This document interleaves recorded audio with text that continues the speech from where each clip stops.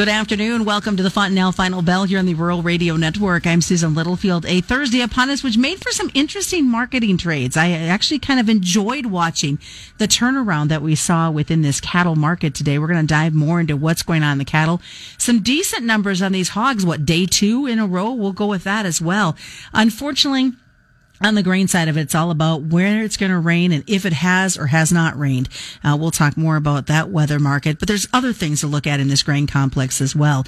Joining me today is Brad Kooima. Brad is with Kooima Varilek out of Sioux Center, Iowa.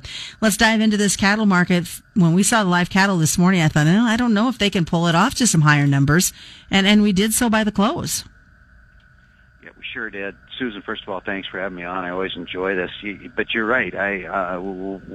Particularly with what was going on in that corn pit.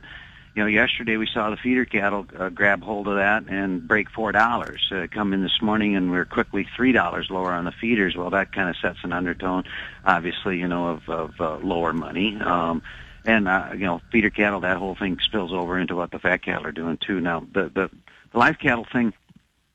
Okay, so this is.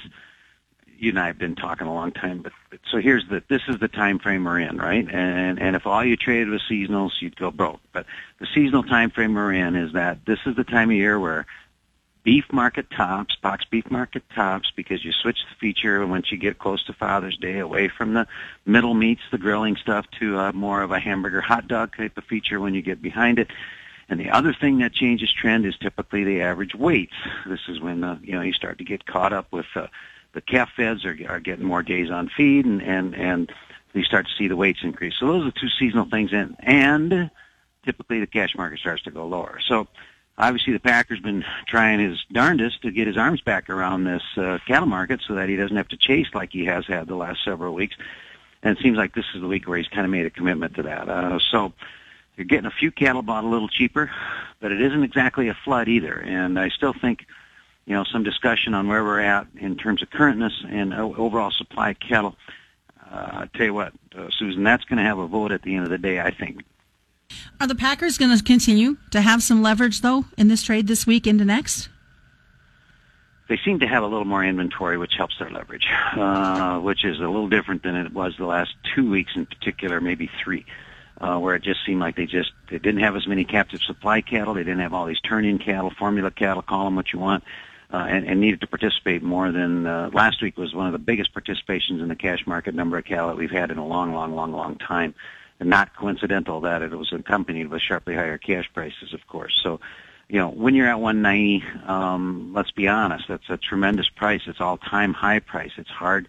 When you're running an engine that hot, it takes a lot of fuel. Okay, and you got to have a lot of good news. So. There's been some bids up here at 188. I know there was some cattle that did trade in Nebraska at 190, which is steady. It feels like maybe the market's going to be a little lower, but we're a little lower at still a very good price. And I guess my encouragement is to stay current. That's how we got here by being this current, where we could say no to a bid if we wanted to. And I think with the discounted structure in the futures, that's what we'll still do. I think we'll stay very current.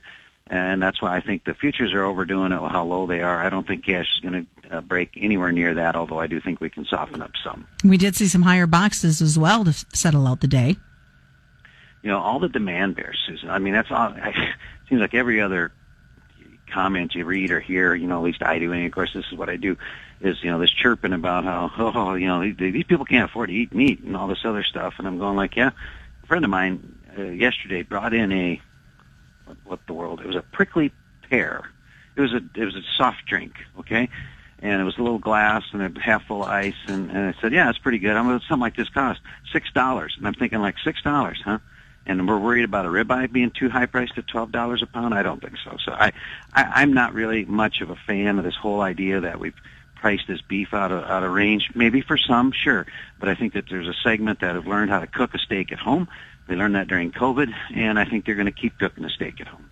So let's look at these hogs. Some good positivity continuing for them. I know a few producers tweeting out it's nice to see that happening for once. Oh, man, it's long overdue. Those poor guys have had their back to the wall here for a long time. We are now starting to get up into these levels that I guess, in our opinion here at this office, that now we finally maybe are resuming, back to this 93 to 94 level on the summer months. is a target that we had. We actually hit the 100-day moving average today for July hogs, and then backed off. If you're a producer, I would think hard and long about taking advantage of maybe finding this big rally. I mean, we just put $20 on July hogs. Okay, so I would take a little bit of advantage of this rally if you're a marketer. The sad part of the hog thing, or the reality is that I continue to still hear these massive talks of liquidation, extra breeding slaughter, breeding hogs going to slaughter, and maybe less than stellar export demand, which you need when you have this many hogs every day. So be a little heads up here in the hog thing. It's nice to see a rally, but it just put on $20, and I'd be a little sensitive to that. And of all the proteins, this is the one that has the global demand that continues to rise. You're right, and I think that the whole red meat thing, when you talk, if I could generalize a little bit about this global meat thing, I just spent a little bit of time digging around with some of the export stuff here day before yesterday. We're in pretty nice shape, really. It's just that I think the market's got such high expectations, particularly in the pork. But like last week's comprehensive beef, too, 11% of the beef that we produced went for export. 11%, that's a big number for beef. At least traditionally it is. So I really have a hard time listening to the demand bears, because I just don't think their story that's not, maybe we'll get there, but that's not where we are today, in my opinion. All right, well, stick around, folks. We've got more coming up as we get ready on this Thursday for the second half of the Fontanelle Final Bell. You're listening to the Rural Radio Network.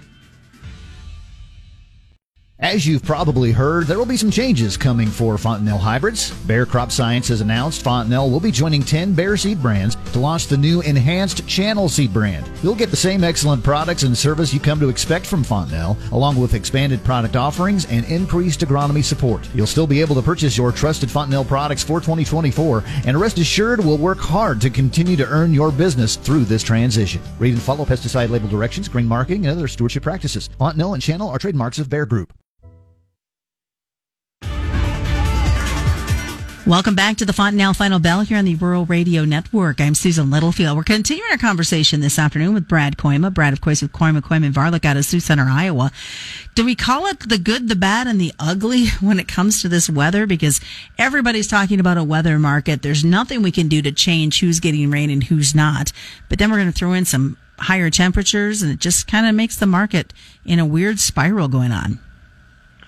Well, there's no question about it, and as you know, if you're trying to be analytical, trying to come up with something that I can be helpful with customers, these things are really difficult for somebody like me because the weather is unpredictable, right?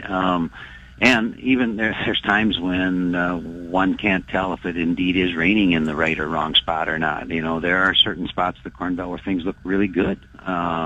And I understand and know, I know you're living in a spot like that. I think, the market is really on just south of the Great Lakes. This high that's hung up right there south of the Great Lakes. And I'm not a meteorologist, but obviously this time of year, all we do is listen to, I think we subscribe to 3 different weather services here. The Euro model, the one that's been hot, the one that's been kind of right lately.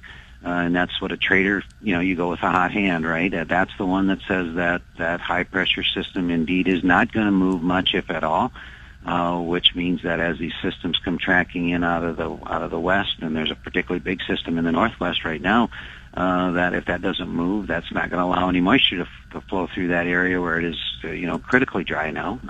And that's what spiked it here. Now, if you rewind here, Susan, a couple of weeks, you remember ago we were talking about how these so-called weather experts were saying, well, it's going to be hot and not much rain, but the middle of June, it's all going to change magically, right? And I remember us being sarcastic, and you're thinking, well, I wonder how they know that. It's like, what time, 10:30 on the 15th, or when will that be, right?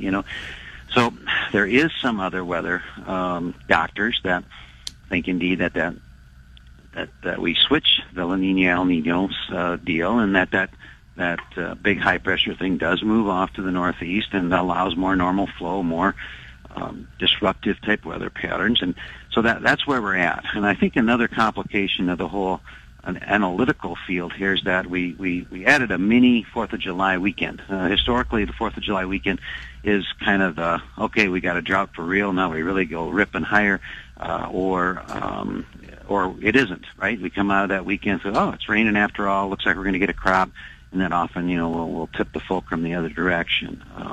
So with the Juneteenth holiday, was where I was going with that. We got another long weekend coming up, which stresses out that trader even more and makes him more nervous and gives you more volatility like we have today. I was going to ask you about that, how much that weighs in on what you guys see in this marketing. It definitely does. And I think it cuts both ways, although it seems like the end user, when you're coming into a situation like you have right now, where we had a short crop last year, okay, corn and beans, so you got, carryouts that we got by, but they're tight, okay?